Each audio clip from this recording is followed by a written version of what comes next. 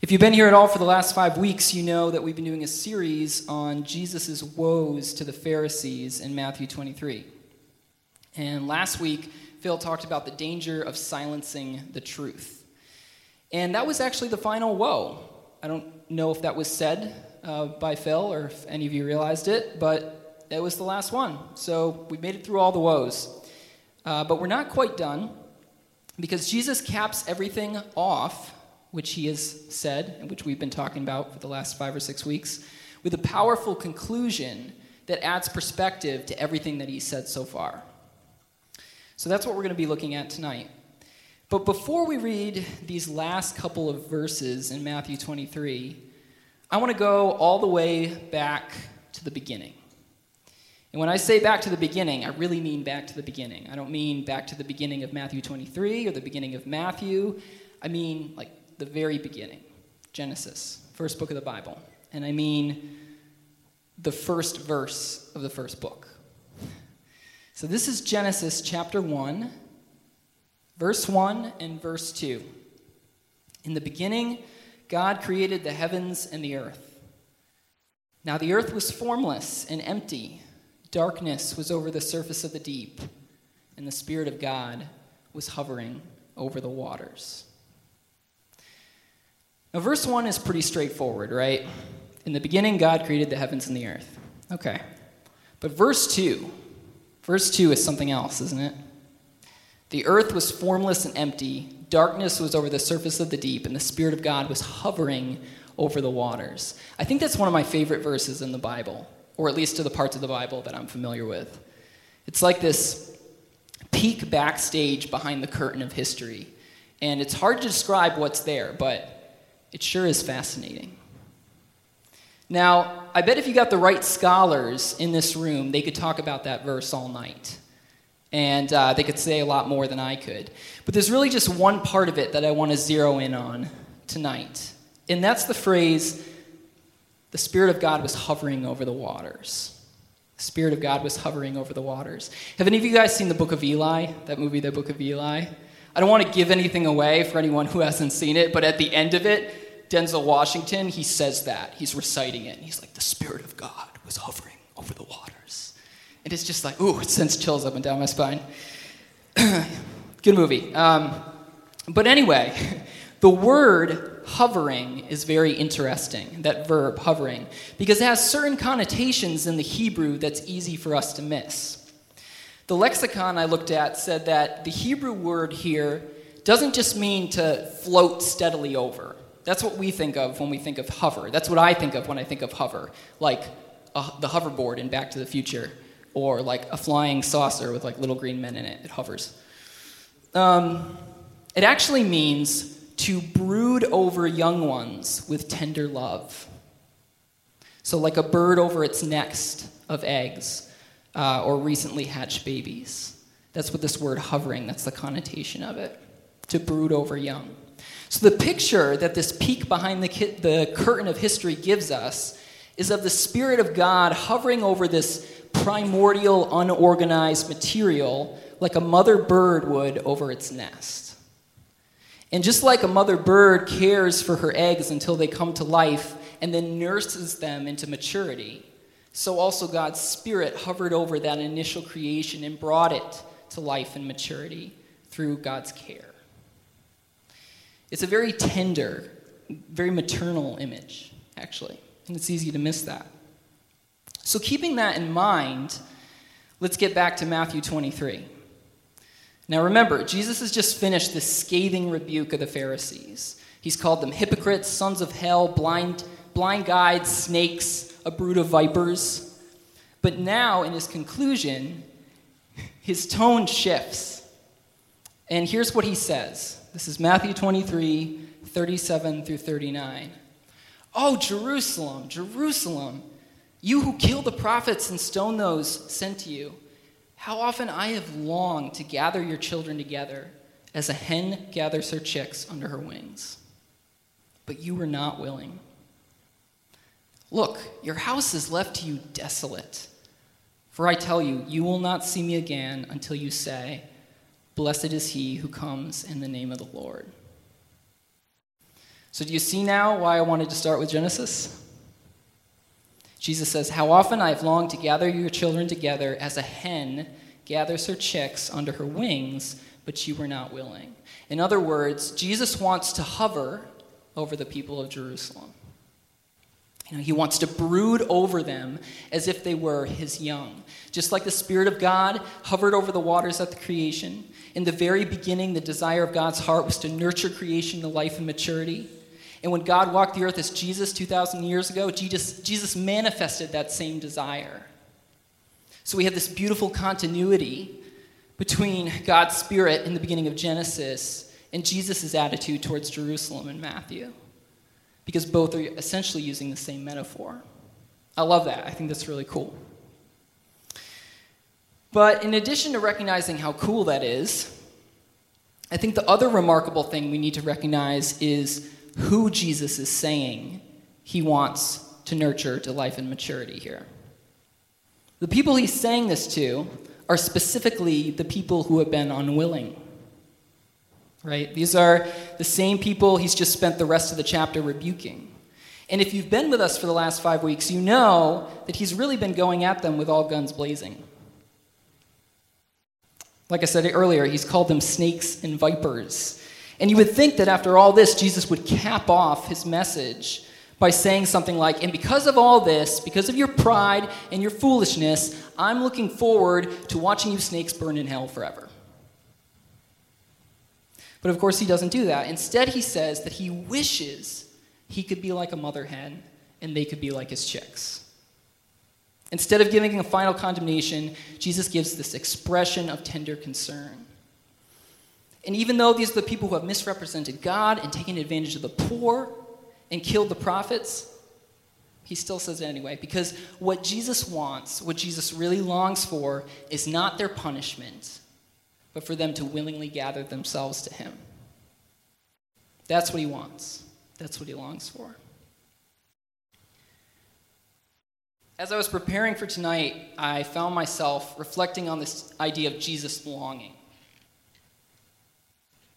I kept coming back to this idea that Jesus would say that I've longed for something. And just the idea that Jesus wants something, right? Because I think you learn a lot about a person by what they long for. In fact, I would say that you don't really know someone until you have an idea what they want, what they really desire. When you first get to know someone, you ask questions like, where are you from? What's your job? Do you have any kids? Stuff like that.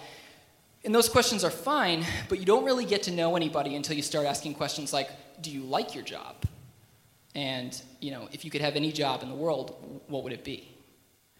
Those are the questions that reveal desire, what people long for, and that's how you get to know a person, is by finding out those things. And so I thought, well, if Jesus is, like what the writer of Hebrews says, the exact representation of God's being,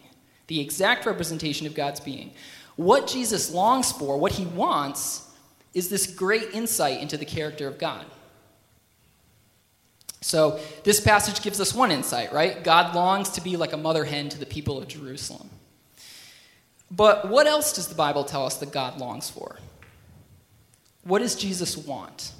So I took the Greek word for long or want, as it's used in this passage, it's the word thelo, the Greek word thelo, and I searched it in the Gospels. And I looked up every time that it showed up. And then I tried to look at specifically every time it showed up where the subject of the verb was Jesus. And the word shows up a lot, but it actually doesn't show up too often with Jesus as the subject. Jesus didn't go around a lot saying, I want this, or I want that very much, which when you think about it, that makes sense because he said he came to serve, not to be served.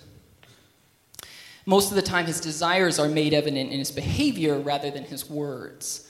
But there are some times, like in our passage tonight, where Jesus specifically says, I want, or I long. So right now, I want to go through those times. There's not a lot of them. There's a handful where I think they demonstrate God's character. And I think it's worth looking at each one, okay? So the first one is there's a time when a man with leprosy comes to him. This is in 3 of the Gospels. And the man with leprosy says, Lord, if you are willing, if you are thelo, you can make me clean. And then Jesus answers, I am thelo. I am willing. I want to. I want to make you clean. That's one. Two, twice in Matthew's gospel, Jesus quotes an Old Testament passage that talks about what God wants. And he identifies it with himself. One time is when the Pharisees complain about the way Jesus eats with sinners, and another time is when they accuse him of breaking the Sabbath. And in both of these cases, Jesus quotes a line from the book of Hosea where God says, I desire, mercy, not sacrifice. And in both cases, what Jesus is saying is, if you understood what this meant, this I desire mercy, not sacrifice, then you wouldn't be acting like this. Because in both of those cases, the Pharisees are more concerned with the religious rules than with the real values behind the rules. Remember, we talked about that a couple weeks ago. They're more concerned with sacrifices than with practicing mercy. But God desires, God longs for mercy more than sacrifice. Another one is in Luke. There's a story, I like this one a lot. There's a story about Jesus and his disciples are going to go to a village, and the village rejects them. They don't want them going there. And so James and John say, Lord, do you fellow, us to call down fire from heaven to destroy this place? As if they could actually do that, but, they ask. And Jesus says, well, it doesn't say exactly what Jesus says, but it says he rebuked them. So what we learn there is Jesus does not fellow to destroy this town that's rejected him. Just a couple chapters after that incident, in Luke, we get another one. Jesus says something about how he says, I have come to cast fire upon the earth, and how I fellow that it was already kindled. Now, if you're like me, you read that and you think, well, wait a second. Jesus came to cast fire upon the earth? But didn't he just say when the disciples asked him, do you want us to cast fire down from heaven? He said no. Isn't this a contradiction? It's not a contradiction, because what Jesus is talking about here is not fire of destruction, but the fire of the Holy Spirit, which he does send in Acts. But what we learn from that is, once again, that Jesus wants something, and what he wants is for people to experience the presence and the power of the Holy Spirit. Another one, really down to earth. This is in Matthew. This is right before Jesus miraculously feeds over 4,000 people. Jesus looks at the crowd and he says, these people have nothing to eat. I do not fellow to send them away hungry. They might collapse on the way back. And I like that one because, we usually think of Jesus as being concerned about our spiritual needs. But in that one, he's expressing this longing, this desire for people just to have food. He doesn't like the idea of them listening to him and then getting really hungry on the way back and collapsing. And then finally, this might be the most important one of all. When Jesus is in the Garden of Gethsemane, and he knows that in a few hours he's going to be whipped and scourged and hung up on a cross, he prays to the Father, and he says, remove this cup from me, yet not what I will, but what you will. Not what I fellow, but what you fellow. Now, I recognize that verse is a little confusing, because if Jesus is God, then how is it that God is praying to God? And how is it that if Jesus has a will that's different from the Father's will, how can they both be God? Because they have different wills. Shouldn't their will be the same? And unfortunately, we don't have a lot of time tonight to assess the dynamics of the Trinity. But what Orthodox Christianity has affirmed for centuries is this idea that God is a relationship of three persons, Father, Son, and Holy Spirit. And it's a mystery, but they act in perfect union with each other such that we can truly say that they are one. So what we see here in this moment is that oneness being practiced, where Jesus is deferring to the will of the Father. And we see that what Jesus longs for, more than anything else, more than avoiding the pain and suffering of dying on a cross, is to do the Father's will. And I realized I missed just one other one, which is in the Gospel of John. Jesus is praying shortly before he's crucified, and he says, Father, I desire that they also, as in the disciples, whom you have given me, would be with me where I am, and that they may see my glory, which you have given me. So there you see Jesus longs for his disciples to be with him and to experience his glory. So if Tim has the slide, I'd like to put it up right now. I hope that wasn't boring, but I think it's helpful to look at this summary. It's on 2 slides, and it just, the whole thing, it's just a quick wrap-up of all the places where this word philo appears, giving us insight into what Jesus wants. So here it is, starting from the first one. What does Jesus want? Jesus wants to make a person clean and healed. What does Jesus want? He wants for people to value mercy and love more than religious rules. What does he want? He wants for people to gather to him like chicks to a hen. What does he want? He does not want to destroy those who are unwelcoming toward him. What does he want? He wants for people to experience the presence and power of the Holy Spirit. What does he want? He wants to feed those who are hungry. What does he want? He wants for his disciples to be with him and experience his glory. What does he want? He wants to do the Father's will, even when it comes at great cost to himself. And I don't know about you, but it's so good for me to see that written out like that. Look at what Jesus wants. Jesus, the exact representation of God's being. One of the things that we Christians are always asking is, what's God's will, right? Well, if we want to know what God's will is, what God wants, this is a good start. And the good news is that there's nothing in that list about Jesus wanting to destroy you. There's nothing in that list about him longing to bring death. Jesus wants to bring life. He wants to heal, protect, anoint, feed, and share his glory. In the Gospel of John, Jesus says, the thief comes to steal and kill and destroy. But I have come that they might have life and have it to the full. And I think we see that in that list. But here's the thing. What Jesus wants is good, but what we want is not always good. O Jerusalem, Jerusalem, how long I have longed to gather your children together as a hen gathers her chicks under her wings. But what? But you were not willing.